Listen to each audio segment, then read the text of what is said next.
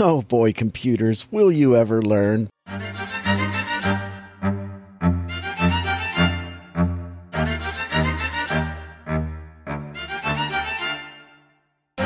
Welcome back to This Week in Film. It's the weekly podcast where we get together and talk about the movies we've seen over the past 7 days. I'm Nick Panunto, joined as always by Midwest Matt Lauer. Matt, how is it going? Well, the world is still pretty Vampire. tense. Oh, I thought you That's were true. going to keep doing the lyrics. No, Okay. no, I don't want to get sued by the Smashing Pumpkin, Gotcha. Billy Corrigan.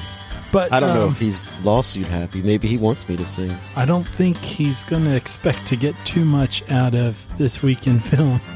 That's true. We are not number one in any country this week, which is why the intro was in English. Yeah. Tough break, Finland. You came in second, but the rules are very clear.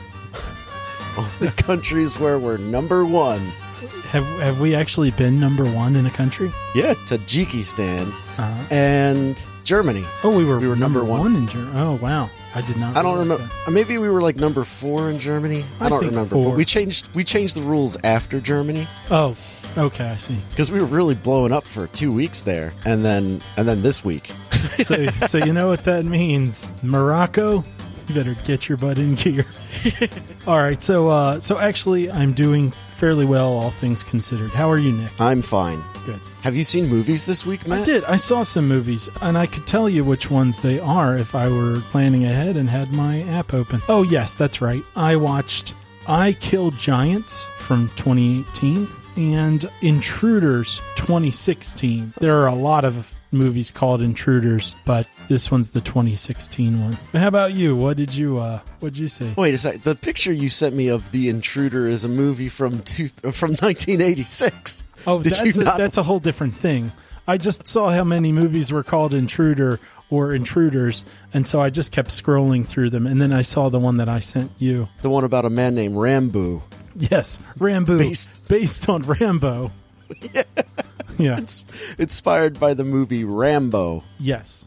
Oh, actually, in the Intruders that I watched, according to IMDb, is from 2015, not 2016. So, Oh my god. Yeah. How embarrassing. It sure is. I don't even know why I'm allowed to review movies. I don't either. You But hired me.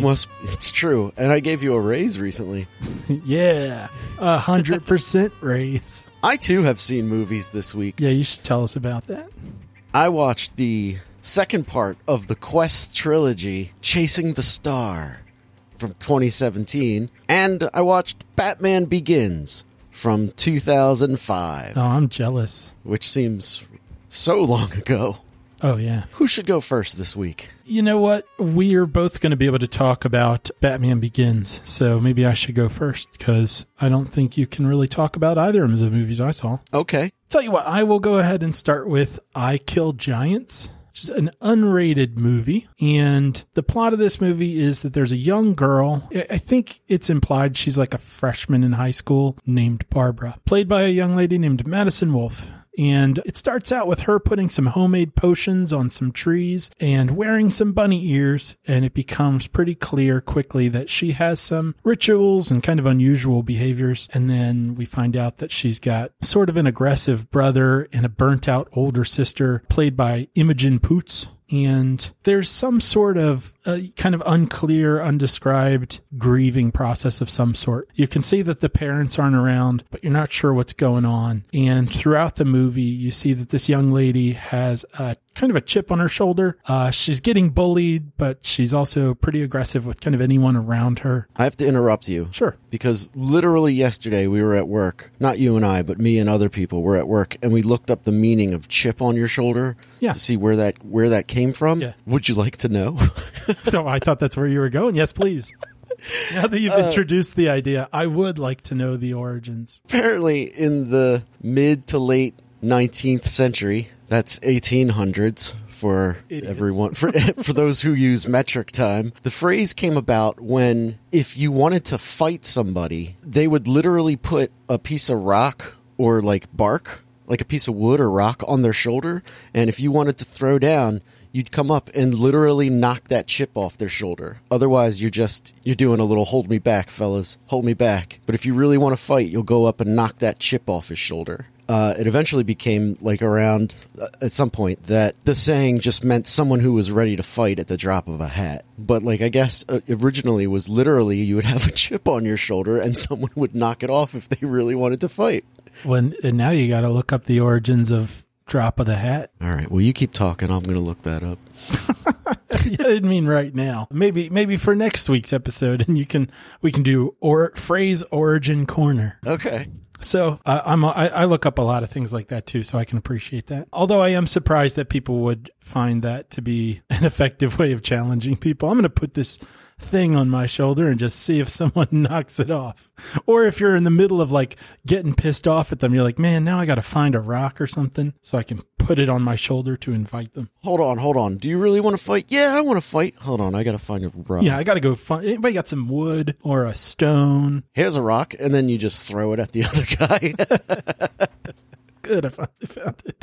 Boom. And I hit you with it. So this movie is kind of like, it's somewhere between Pan's Labyrinth and Brigsby Bear in its tone. And there's a lot of the movie where this girl keeps talking about, like, she meets another young girl and they sort of start becoming friends. And I think there's some narration too where she's explaining anyway that she like hunts giants, but she explains some of it to this girl. And you're seeing a lot of this like imagery peppered here and there throughout the movie of like giant stuff. So, throughout the movie, it's not quite like Pan's Labyrinth where you're like wondering whether or not the stuff she's talking about is real. It's kind of pretty clear that it's imagination sort of stuff, but that's kind of it. That's kind of the plot of the movie. And then towards the end, things kind of coming together. You start to figure out a little bit more of like what's going on in terms of like what brought her here and like, what exactly more specifically like her grudge with the world is. As far as stuff that's not so great, I'd say some of the acting's not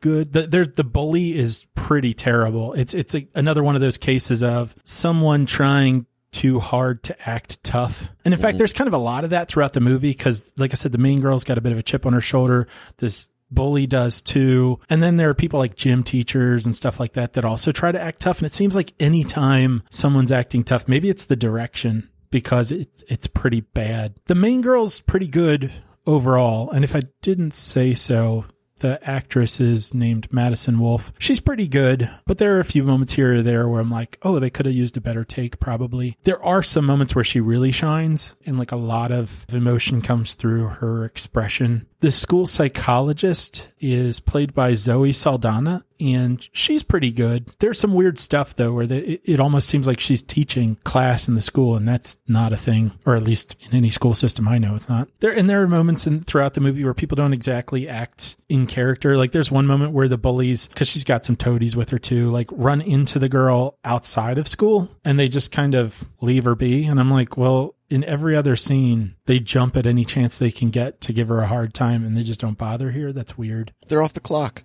Yeah. And there's like some of the metaphor in the movie's a little heavy handed, but there's good stuff too. There's really good imagery here and there. I think the way that it kind of invites you into her imagination actually works pretty well. And so unlike something that's, what's the, Guillermo del Toro, kind of movie where it's like, it's got some imagery, but it's really light on anything to really draw you in. This movie does a pretty good job of drawing you in. They do a decent job, I think, of showing something that I appreciate, which is like some of the interactions between her and the therapist. I think for the most part are pretty good. The school psychologist and kind of can give you a sense of, how uncomfortable someone might be doing therapy and also sort of the position they're both in as they interact with one another. And then there's a character that I won't name that I found pretty interesting. It's not in the movie for very long, but I thought it was really cool and had sort of, it kind of carries the message of the movie with it. And I thought it was pretty good. And there were some kind of touching moments. So overall, while I was watching it, there were times where I was like, I'm not really sure what it is I want from this movie or what I want to take away from it. But by the end, I was really satisfied and I would recommend it overall, especially if you like stuff that's a little bit off the wall and has an independent feel. If we've got listeners who did like Brigsby Bear, you might like this. So, yeah, check it out. All right. That sounds cool. I did have a question because you were talking about Pan's Labyrinth a lot. So I'm going to talk about that movie now. Okay. I don't really remember that movie. I have seen it, and I remember like being like, "This is freaky," and there's like something to do with Nazis, right? Mm-hmm. Yeah, that's about as much as I remember of it too, which makes me think it probably fits with most of the Guillermo del Toro stuff, where it's. But like, my question is, does the monster people really exist, or is the girl just escaping into her imagination to get away from atrocity? I honestly don't remember.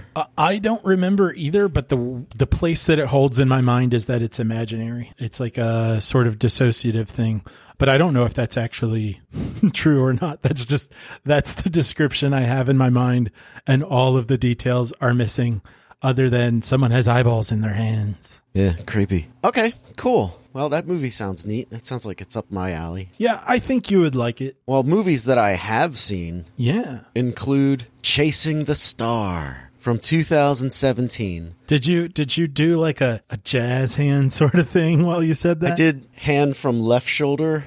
My right hand from my left shoulder all the way out to like pointing to Neverland. Okay, because that's kind of what I pictured. So yeah, good deal. I didn't do like shaky jazz. No, not shaky. Pointing just to the sky. Yeah, like a the more you know, like kind of. Anyway, continue. This movie was directed by Brett Miller and was written by DJ Perry, and it stars a few of the people from the other movies that I talked about last week, including the Rob Riggle guy, who also, this movie is the Indiana Jones and the Temple of Doom of the Quest trilogy, wherein it is a prequel. This takes place on Jesus' birth, and that's weird. Like, out of nowhere, this movie, just like the second part of a trilogy, just jumps back in time 33 years. Mm-hmm. Anyway, there's some strange nonlinear storytelling going on, which is very confusing because the actors look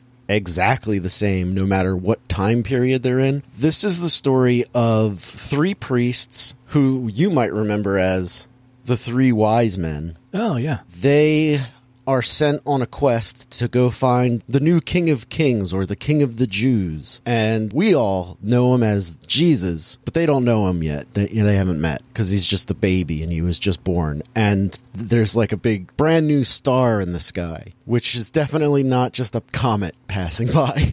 Anyway. Is that being questioned at some point? In my head, because they show Earth from space. By the way, Earth is round, according to this movie. Ah. And we see also space exists, and we see this star light up in the sky. And it's not unlike God coming to light, where it's just kind of like, hey, turn that switch on. Okay, good. Now this star is on, and it's just kind of glowing. But the way I see it is it's a comet coming into close proximity with our sun, and thus is now lit up. So that's my scientific reasoning behind this miracle. And the movie just kind of proves it for me. And there are a few astrologers on the ground, and I know people would watch the skies back then, because what else are you going to do at night? There's this one priest who's looking at the sky, and he starts writing down longitude and latitude. And this is 2,000 years ago. I don't think longitude and latitude was a thing yet.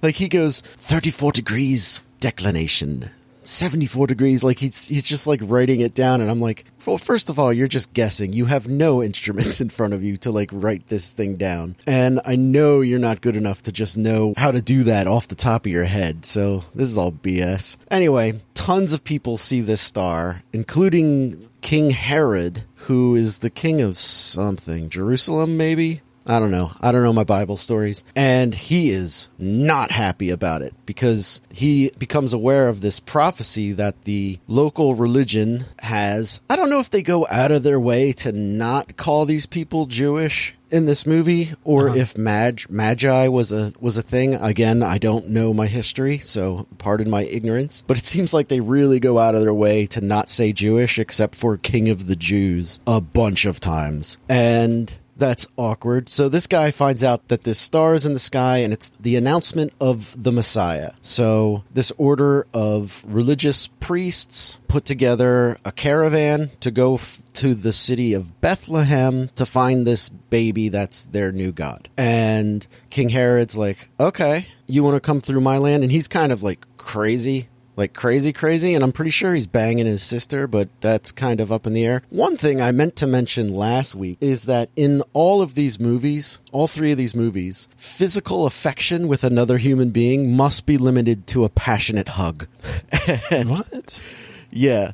So like it's like a rule that's being stated like publicly. It's not stated out loud. You could just see it on screen, because at one point Longinus in the Christ Slayer basically goes home with a prostitute, and they just passionately hug a lot. They just keep hugging over and over and over again. And I said, they're not allowed to kiss. Watch. Look, they're not allowed to. They're going to bring their mouths as close as possible, and then they're just going to go in for the friend hug, because that must be a sin to kiss somebody, especially a prostitute, because I guess paying for a hug's not as bad as paying for a kiss. I don't know. So that's a theme throughout this movie. Anyway, so I'm pretty sure in this movie, the king is banging his sister, because there's this weird incest vibe that you get. And she is kind of controlling him as a puppet, or just kind of directing him a little bit, because he's crazy. And so she just kind of like focuses his anger on something and then drives him towards her goal, making him think it's his goal. And she's like, you got to stomp out this baby. This baby is bad news for us. And he's like, right, but how do we find the baby without these priests? And she's like,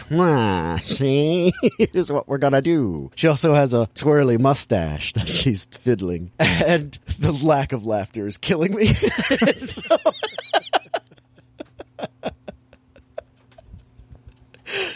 she and he devised this plan for when the priests come to ask permission to walk through his lands to get to Bethlehem. He's going to say like, yeah, sure, you can go through, but on your way back, bring the baby by here. I'd love to meet the new king. And the priests are like, sure. We're definitely going to do that. And it's at that all of the actual good storytelling and filmmaking that this movie had, like this movie builds up a ton of goodwill for it in about the first 20 minutes. 20 minutes into this movie, right before this scene happens, my wife and I both kind of said at the same time, this doesn't suck. This isn't terrible. And then the king says to the priest, bring the baby by here. I'd love to meet him. And the movie just goes downhill.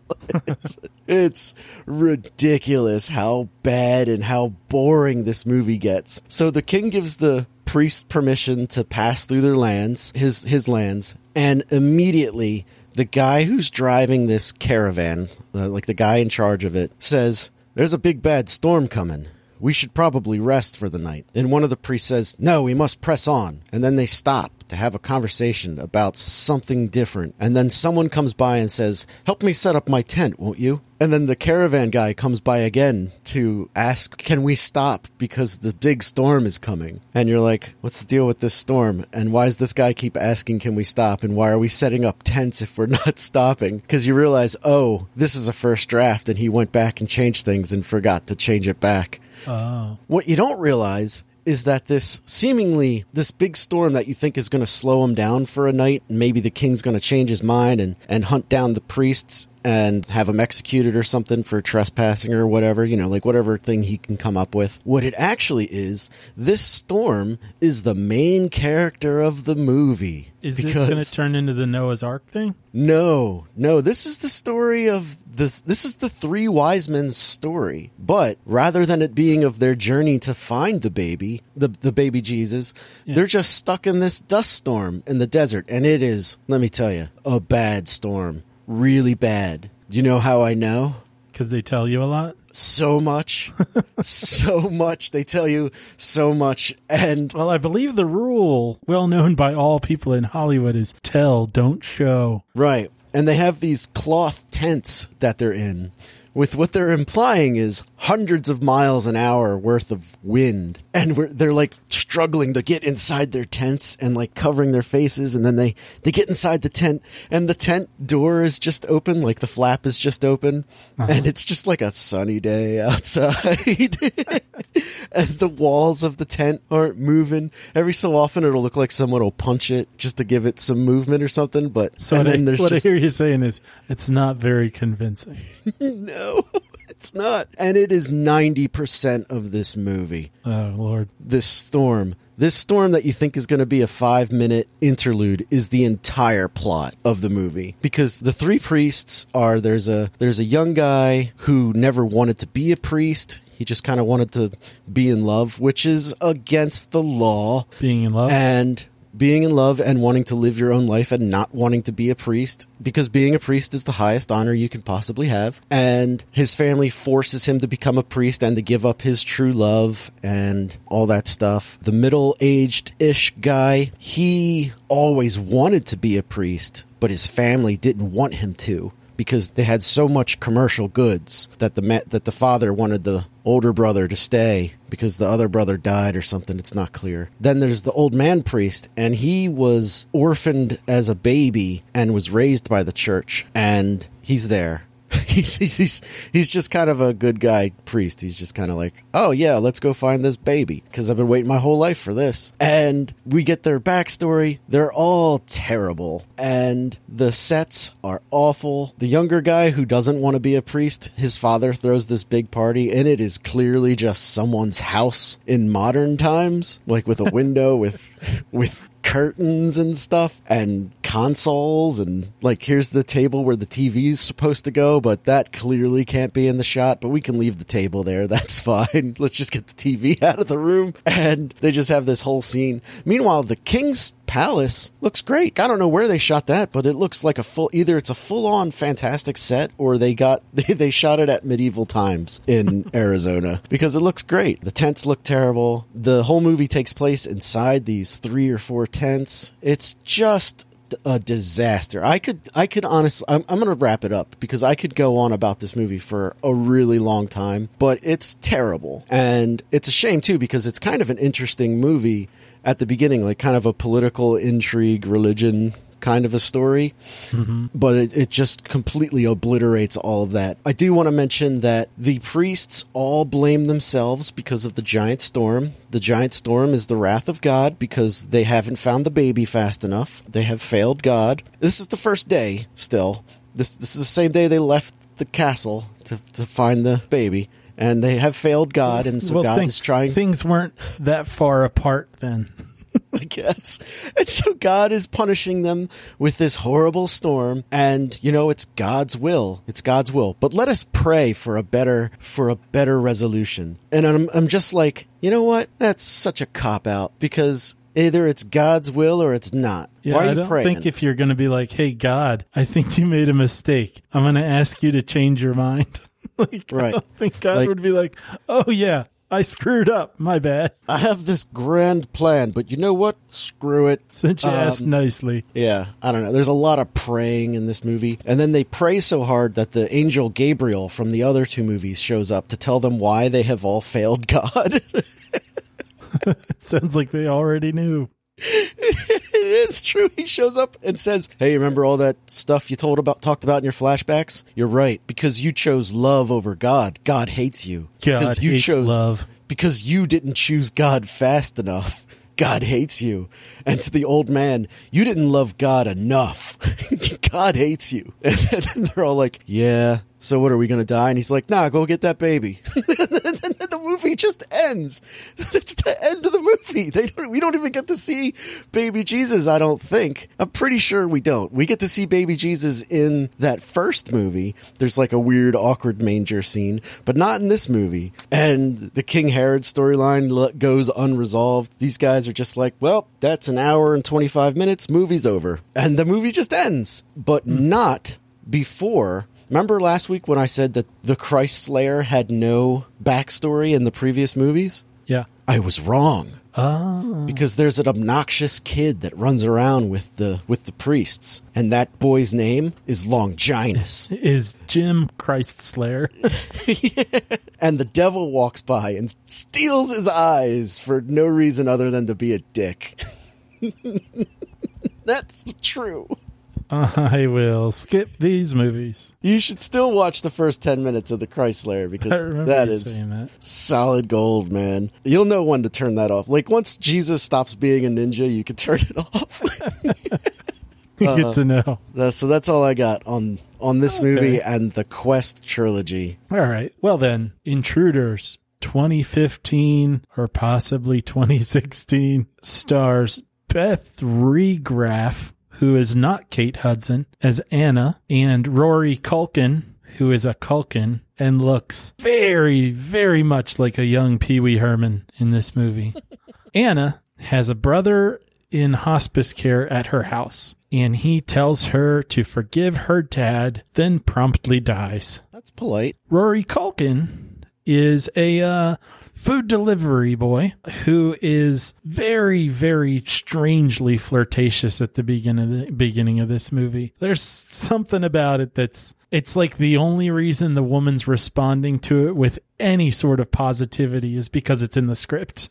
Like, just watching him try to do these jokes about the food he's delivering that are just awful. Does he deliver pizza with sausage? No, he's not being flirtatious in a gross sense. He's just, he's being very dorky. It's like if he were in a different scenario, you would call it dad humor, bad stuff. I don't see what's bad about dad jokes. Well, there's a reason for that. But the woman responds fairly positively, and it seems implied that they get along pretty well. The brother leaves her a ton of money, and then shortly thereafter, we discover that she is agoraphobic and isn't going to the funeral because she's afraid to leave the house. Meanwhile, while she's not leaving the house, thieves break in, and I have named these thieves. There are 3 of them. First one. Wet bandits? No. The first one I named Prison Break because he looks like one of the guys from Prison Break. The other one I named Greasebag because he looks like a greasebag. And then the last one I named Iron Butterfly, or Not Beard Affleck, because he looks like a 70s malnourished version of Ben Affleck with a big old beard. Anyhow, about 36 minutes, roughly, into this movie, tables are turning, and it gets kind of interesting, actually. What's going on in this house, this robbery? It gets intriguing. The brother left the sister a ton of money, but it's not in a bank? No. In fact, a large portion of it is just cash in a big paper bag. Which I feel may make this movie sound worse than it is. To be honest with you, there are more bads than goods, but I kind of enjoyed this movie. It's definitely, it's got an independent feel. Probably one of the cooler moments is like when, other than the brother who dies at the beginning, the first person who dies, their death is pretty intense, and it's pretty well done too. And then there's a moment with an ancillary? There we go. Yeah, there's a moment with an ancillary character where they kind of end up in the setting and you're like, ooh, I don't know where this is going to go. I'm not sure if this person's in danger or not. And that's a pretty well done moment too. The house itself, where the entire movie takes place, is a pretty cool setting, and they use it pretty well. And they do a pretty good job too of, I've heard reviews of Die Hard that have specified a lot about how well they give you a sense of Nakatomi Plaza and like what the setup of the building is, so you have a good sense of where you are in the building at any point in the movie. Yeah. I feel like this movie does a good job with the house and giving you a sense of where things are, which is pretty important because the main character is kind of maneuvering her way around the house in interesting ways a lot. Now I'm going to talk about some of the bad things. At least for the first maybe like 20 minutes of the movie, the timing like in the performances is really strange. It's as if the director told them not to rush things. But so there are like these still thoughts where it's like whoever directed it told them not to rush things, but didn't tell them to look like they're thinking, like, so if you were to say something to me and then it was going to linger, you should look like, or I should look like I'm reacting to what you just said and thinking about the implications. But instead there's just a few seconds here and there where you're like, did someone forget to say cut? Like what happened here? It's a little Count odd. to 4 before responding. Yeah. There's a moment there's a character in this movie who's like oh, one of the bad guys has a good heart. And so that's a little annoying. But in terms of where it goes, it's not really a problem. There's a moment where Iron Butterfly takes the woman outside to like show her, it's stupid that you're agoraphobic. That's so weird. I'll show you that you could be fine. I'll take you outside. Sure, I'm threatening to kill you, but I'm going to take you outside first to cure you of your agoraphobia. And it just seems like a silly idea because it's broad daylight and he's in the middle of robbing the house. So the idea that he would drag her outside screaming and calling attention to herself seems unlikely. And there's a bit of, I don't want to spoil things, but there is a bit of like, you kind of know how the movie's going to end. Rory Culkin is a bad point in this movie, the performance and the character. So I'm not exactly sure where the line is between what Rory Culkin's doing badly and what's just poorly written, but he and the character just don't, they shouldn't be there. I'm not saying Rory Culkin should die or anything. It just shouldn't. It wasn't a great part of the movie. There's another moment. We have that on record. You don't think Rory Culkin should die. Should ever die. He should be granted immortality. There's another moment in this movie too, kind of like, oh, what was Still it? ages. What's that? Oh, what did I watch not that long ago? Open Water 3, where one of the characters all of a sudden figures out everything. Like the guy figures out, spoiler alert for, hey, I gave a spoiler alert on the front end. Spoiler alert for whatever movie I just said. Open Water 3. The, I guess, main character realizes that his girlfriend and his brother have been having an affair, and he just figures it out too easily once it comes to him. There's some stuff in this movie, too, where people just figure out stuff way too easily, and then there's kind of an exposition dump. But then there are also some strange things, that fit in my not good, not bad, but weird category. The Rory Culkin relationship with the woman seems a little strange, partly because he's not particularly appealing, partly because he looks so much like a young Pee Wee Herman, but also maybe an age discrepancy or something. There's something between the two of them where it's like, I just cannot see these people talking to each other the way they are. That was a little odd. And also that there's a title card 8.5 minutes into the movie. Seems not like a movie that needs that, but that happens. And I would mildly recommend this movie. Oh, okay. Yeah. Well, I didn't see that coming. Yeah.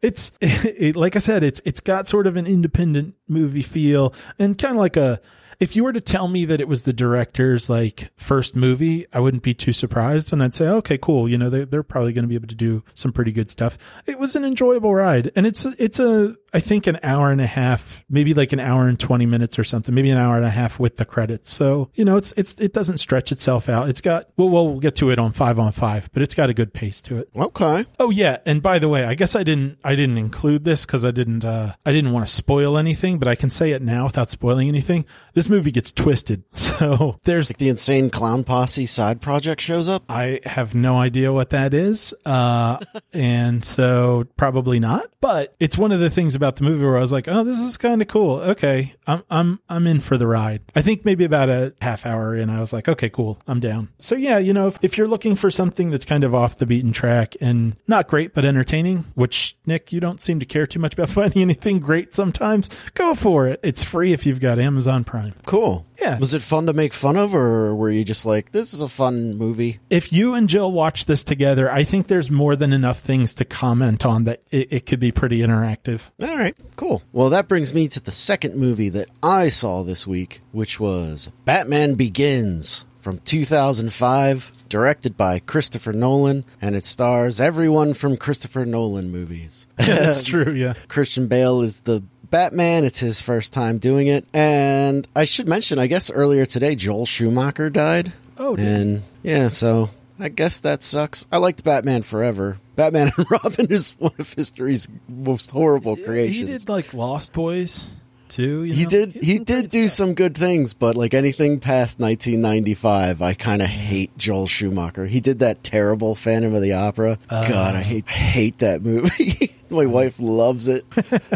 Anyway, so happy trails, Joel Schumacher. Rest in peace, Joel Schumacher. I did like the Jim Carrey and Batman Forever. That movie, that's the only thing that really makes that movie for me. I think Jim Carrey's wonderful in that. Batman Begins is an awesome movie. Yes. This movie is fantastic, and I haven't seen it in a long time. It's been quite some time since I saw it, and I watched it with my son, and he watched about 75 to 80% of it before all the scarecrow stuff starts happening, and he bailed it. He bailed.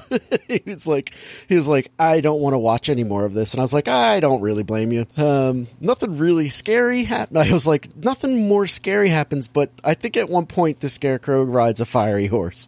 And he's like, I don't want to see that. I'm going to go upstairs and play. Did he say, I'm going to Christian Bale on this? He should have. Yeah. Now I'm disappointed in him. Let him know. It should was be said for the listeners, Nick's son is 23 years old. It's true. Yeah, he's a grown man, but he just loves to play. No, he's 7 and may be a little young for this movie, Begins. But I was like, I'm watching Batman Begins today. Like, I decided that this morning. Yeah. And I was like, and I'm going to watch it with my son, and he's going to like it. So we sat down, and he is into it. He was into it. Like, he kept asking questions, and so I would pause it and then explain Batman to someone who didn't understand things. That sounds like fun. And, oh my God, I got to explain vengeance. I got to explain the difference between justice and revenge. Oh man, I was like, oh, this is awesome. And then I had to explain why Batman was going to murder Joe Chill. I was like, well, because he wanted vengeance, not justice. And he's like, but Batman doesn't do vengeance, or does he? And I'm like, it's kind of a gray area. He's always near the line. Yeah, he rides the line. His cape should be gray and not black. But man, is this movie awesome. And it just starts too. Like, it just, like, out of the gate just begins. And you're like 45 minutes into this movie before you realize, oh, we're like halfway through this. And I think he becomes Batman for the first time, like, at just around the hour mark. Man, is that first hour so awesome. I wish the whole movie could be just ninja training and that stuff. I love Liam Neeson in this movie. He's so great. Christian Bale's fantastic. That Batman suit is the worst, though. I hate the Batman suit. Yeah? Because, like, once you see that he can't move in it, you can't unsee it, and it just really takes you out of it. And all you want is for him to be wearing the Dark Knight costume, where he's, like, looks like a person. And the whole time I was thinking, oh, man, I'm going to watch The Dark Knight right after this. And I wasn't able to do that, although I did show my son the beginning of The Dark Knight. I made him come downstairs to watch that. He was like, is the scary guy there? And I was like, no, this is where we meet the Joker. Anyway, that's a story for another time. Maybe next week in film. This is where you get to meet the Joker. He kills someone with a pencil.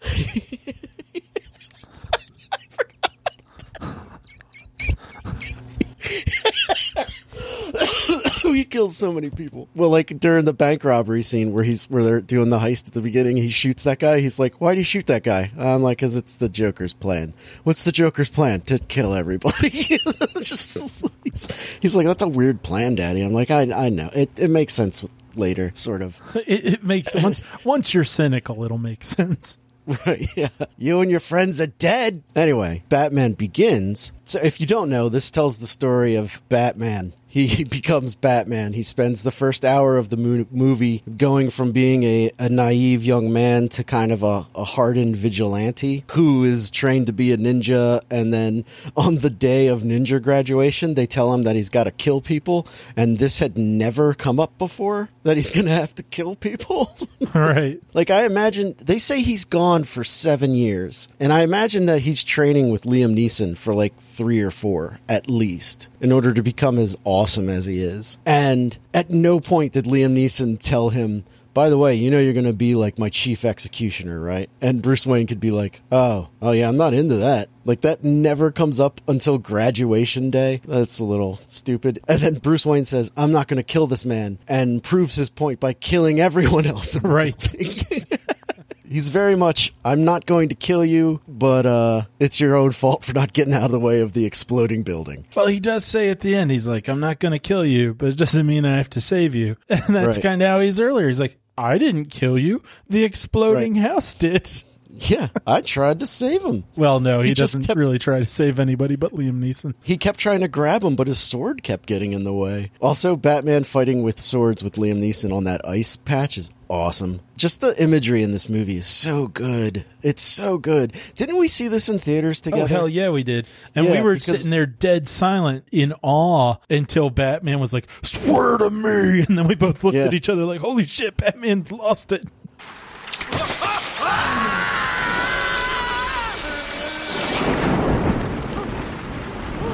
Where were the other drugs going? I never knew. I don't know. I swear to God. Swear to me! I distinctly remember leaning over to you when he did the swear to me thing in the rain and just going, Batman is terrifying. Right. And the scene where Batman makes his first appearance, like where he's in the full costume and he does all the cool Batman stuff, and the drug runners, the one guy gets sucked into that container. Right, yeah, no, Batman's Thing. first appearance is a horror movie for a few minutes. Yeah, and my son is watching it, and my daughter is also watching it too, and my son goes, where'd that guy go? And I was like, oh, did something happen to him? And he's like, yeah, he was there, and now he's not there. And so I rewound it, and we watched it again, and this guy just disappears, and then Batman's throwing the batarangs, and my son says, why is he throwing those batarangs? And I'm like, he's trying to scare these guys. See how he's like only turning off some light, but not all of it, because he wants them to see him. He's messing with their heads. And my son's like, that's really cool. And I'm like, it is really cool. Yeah, no, I think that's probably one of the best moments, even in the movies afterwards too, for really getting into some of the stuff that's always referenced in Batman lore, but isn't shown a whole lot. I mean, Yeah. Batman Begins does borrow a lot from Batman Year One. So, and that's probably in the graphic novels, you know, like probably the biggest one that really spells some of this stuff out, but it gets referenced a lot elsewhere and not really shown. So it was the first time in live action, I think, that we really got to see and hear and kind of be in the position of the criminals. Where it's Right. like, oh, here we are, you know, we're doing some crime or whatever. And you don't even like the guys or feel like you're in their shoes until that guy gets sucked into the thing. And all of a sudden you're like, ooh, where's danger? Where it's like, oh yeah, Batman really is trying to use theatrics to terrify people and take advantage of their natural fear. Right. It's fantastic. And it's executed just so well. I think And- this movie's way underrated. I agree. This movie is definitely better than The Dark Knight Rises. Oh, yeah. And yeah. like of the three, it's number 2. I and agree. I like The Dark Knight Rises quite a bit, but it's got way too much going on and way too long. And that's where it falls apart. But anyway, we'll get to that perhaps 2 weeks in film. But when Batman, in that same scene we were just talking about, when Batman does where the guy yells, Where are you? and Batman's hanging behind him and he goes, Here. my son stood up and went, that was amazing. He was just behind him the whole time. And I'm like, yeah, he was, wasn't he? The only thing that looks a little janky about this movie, besides how awful Christian Bale looks in the suit, and it's not Christian Bale's fault, it's just a big rubber suit, is like a couple of times you see Batman swinging around and it looks terrible. It's like Tarzan going, and I don't care for that. I think that looks bad. It feels like this movie had a lot of studio interference. And then when the movie was a huge success, Warner Brothers just let Chris Nolan do his thing. Because the end of the movie feels really Warner Brothers-y, where they're Like at once not Mad Hatter. Scarecrow? The Scarecrow, like once the Scarecrow stuff is really kicking in. No, like after everything has happened and they're at like the burned down house and there's like a weird sunset thing going on and Bruce Wayne is like, I love you. And she's like, I'd love you too, but not Batman. Never Batman. and then they like walk away, but they're holding hands. And I'm like, which scene did we just watch? Why are they holding hands? And it just feels like reshoots where they're like, well, he's got to get the girl or something. And I don't know. It just feels like studio interference where they just wouldn't let Nolan make his movie. I never felt that way. I don't know. I don't remember that completely, but I think I was walked away from that relationship going, oh, they want to be together, but they can't. I feel like for me it would work a lot better if it was more not ambiguous, but more like they kiss each other and then she's like, but this isn't you. And I'm like, well, then why'd you kiss him? Because she loves him. But she doesn't. She Yeah, just said she doesn't. She does. She just can't she doesn't want to be with him while he's doing the Batman thing. Then 2 seconds later, they're walking around wreckage holding hands. Yeah, that's still a complicated relationship. The thing that bugs me about the first movie is Thomas Wayne. Almost every line he's got is forced and stupid. The whole, like, why do we fall so we can get back up? Just... I mean, the message is fine, but the execution's shitty. And then, like, there's some point where I think Bruce asks him a question. Did you build this train, Dad? And instead of answering it, he goes, Gotham's been good to our family, but the city's been suffering. Gotham has been good to us. And he goes into a spiel, and I'm like, man, this is some really clunky exposition stuff. Yeah. No, thank you. Young Bruce Wayne says, by the way, the young Bruce Wayne kid is awesome in this movie. Yeah, young Bruce fine. Wayne's kick-ass. I mean, he's only in 5 minutes of the movie, but at no point was I like, man, get this kid away. Right? Yeah. No, you could believe he's Bruce Wayne. Yeah, and there's and you're just like, there's an easy okay. way to be like, yeah, I built the train. I've got tons of money, and it's because I've been able to help Gotham, and it's paid us back. But like, not just be like, you know what? Instead of answering the question you asked, here's this exposition I memorized. Just, yeah. Ugh. It's. Perhaps your mother would like to talk. No, I will say all the lines because she's not allowed to talk at all. Ever. She does. Anything. She does yell Thomas after he gets shot. This is an issue I have with Batman altogether, is that you never hear anything from Martha Wayne. Why did you say that name? And obviously he loved her. Her name is enough to get him to stop from killing Superman. But But anyway, yeah, the rest of the movie, though, I like Batman Begins a lot. It's exciting. It's hard. And maybe, with you having your son there, or, if you're just watching it with some intentional mindset of trying to get back to that pretend this is a new movie for me kind of place. Mm-hmm. It might be hard otherwise to appreciate it as much. For kids who didn't grow up seeing the other movies and stuff, it probably isn't quite as exciting. But man, does this movie set a good trajectory for Batman that, even though the third one wasn't all that great, it lasts well enough for those three, and then just gets shot in the face by Batman versus Superman and the Justice League. Although I guess the Snyder Cut's coming. Yeah, that's going to fix everything. Sure. The thing you're saying about how kids don't have experience with bad Batman movies, I was going to say they do. They have those Zack Snyder Batmans where I remember sitting down in the theater. I think it was the midnight showing, because that's when we would do that. That's back in the day when we would go to midnight showings all the time. Yeah. It was either midnight or in the afternoon. I don't know. But the anticipation of, oh God, this looks like it's going to be good. Please don't suck. And then the delivery of a movie that doesn't suck. Yeah. Yeah. And to like have a moment during the movie where like you and your friend look at each other like, this is amazing. It's such a good feeling. Yeah. It's like going in hoping that someone you love doesn't let you down, and then having them just like completely show up for you. And you're like, wait a minute, you cared about me this whole time? Right. It's amazing. Meanwhile, you should be like, why are you still in my life? All you've done is disappoint me lately. Why does your success bring me such joy? It's all I asked for.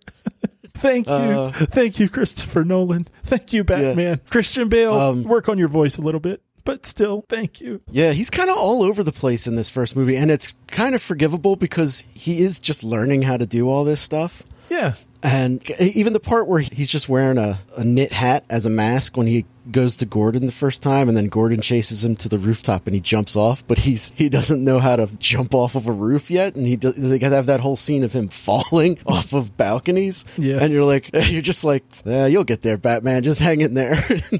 I would be interested in watching an alternate universe story where he just fails the whole time.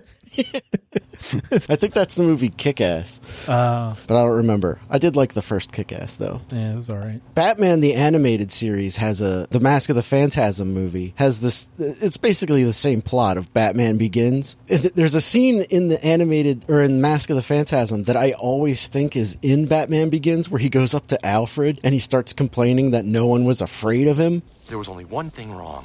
They weren't afraid of me. I've got to strike fear in them from the start. And I just kept waiting for that today, and finally I went, oh, that's from the cartoon. Where he's like, they weren't afraid of me, Alfred. They need to be afraid of me. That's what I get off on.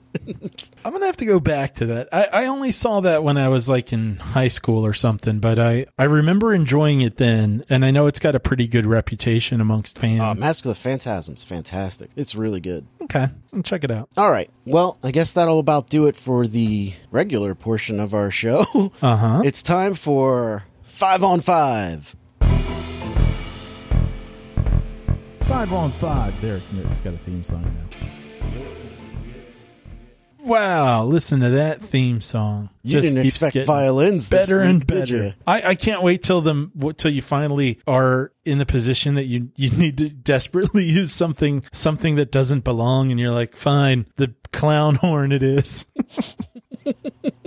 Spend way too much time on that. All right, Matt, I have your list open. Okay. And the first movie you discussed was I Kill Giants. Yeah. And I think you're going to give this a 3. All right. Well, let's see. What's the first thing? Story and plot? Or I guess in this case, it might be a bit of the themes. It's not amazing, but it's pretty good, and it's enough to be touching. So I'm going to say 3.5 for the plot and the themes. Acting has some real high points and a fair amount of low points. I think the highlights outweigh the downside, so I'm going to give it a 3. And then pacing is really good. I'm going to give it a 4 for pacing. The aesthetics, there are some things that, like I said, are fantastical, and they don't necessarily look real, but they are what they're supposed to be, so I'm going to give that a 4 as well. And for enjoyment, I'm going to give it a 3.5. Okay, that's much higher than I thought it was going to be. Actually, it's not. That doesn't make sense. Oh, hold on. I have to click out of the box. There it is. Clicking out of that box adds the last number.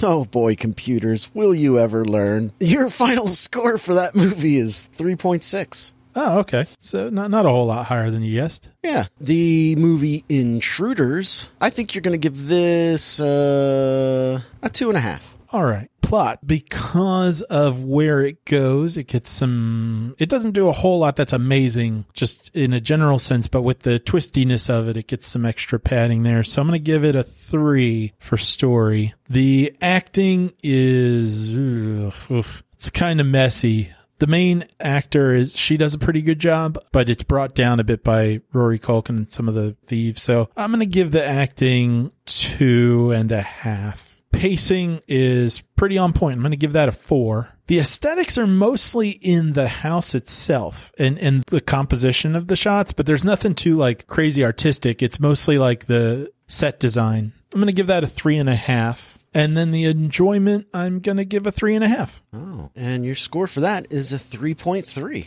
Okay. Now, on to my list. I saw Chasing the Star. What do you think I'm going to... Yes, I did. What do you think I'm going to give that movie? A 1.5. No, actually, it sounds like you enjoyed... No, 1.5. Okay. Plot for this movie. The beginning, pretty good, pretty interesting. But then there's the rest. And that was terrible. It gets 1.5. I'm going to give it the 0.5 bonus. The acting is pretty atrocious. Some people are much better than others. But for the most part, it gets a 1.5 again. Pacing, god damn it, is it slow as shit.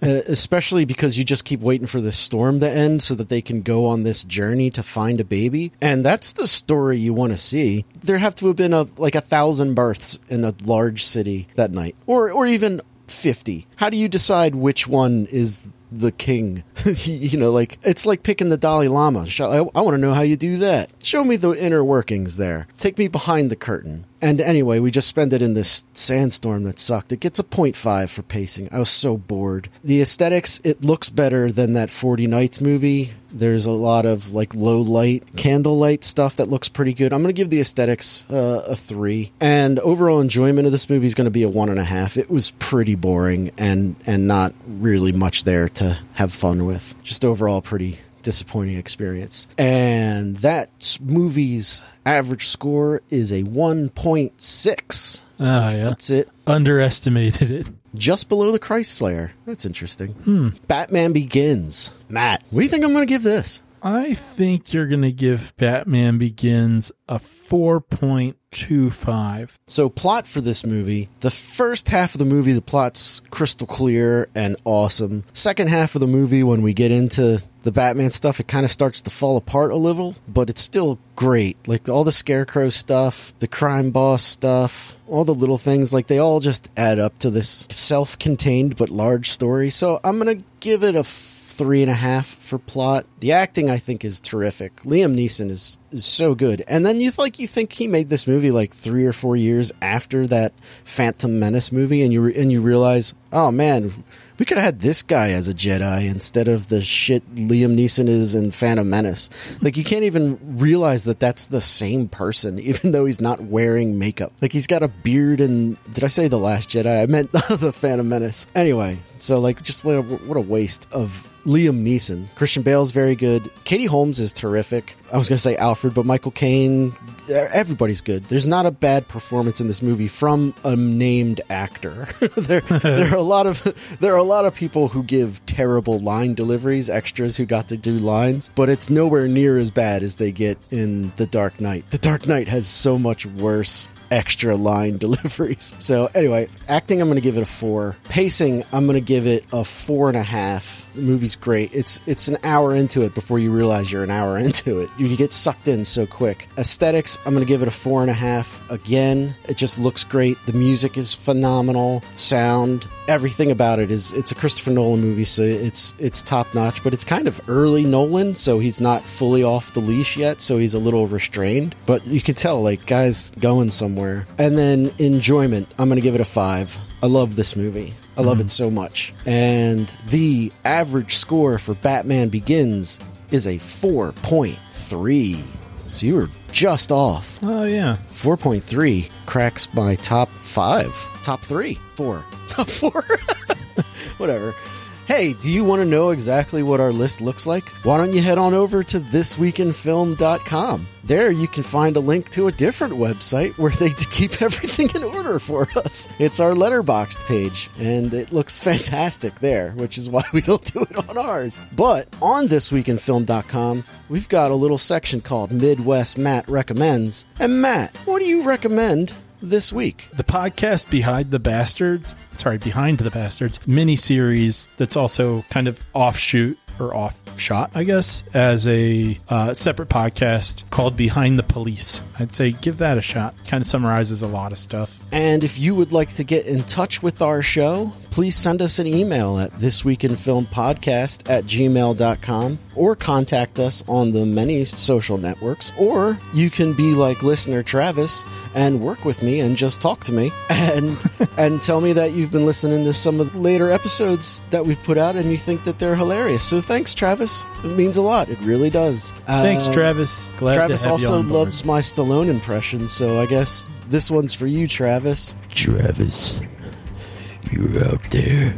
I'm gonna find you. Wow, what an impression. It's like he was here. Anything else this week, Matt? Nah, I'm good. All right. Well, I guess if that is the end of the reel, we'll see you next week in film. Thanks for listening, and judge movies, not people. May Rory Corkin live forever. Corkin? Yeah, Rory Corkin's just fine. There's some random guy in Nebraska who's never going to die now. Because you've granted him that power.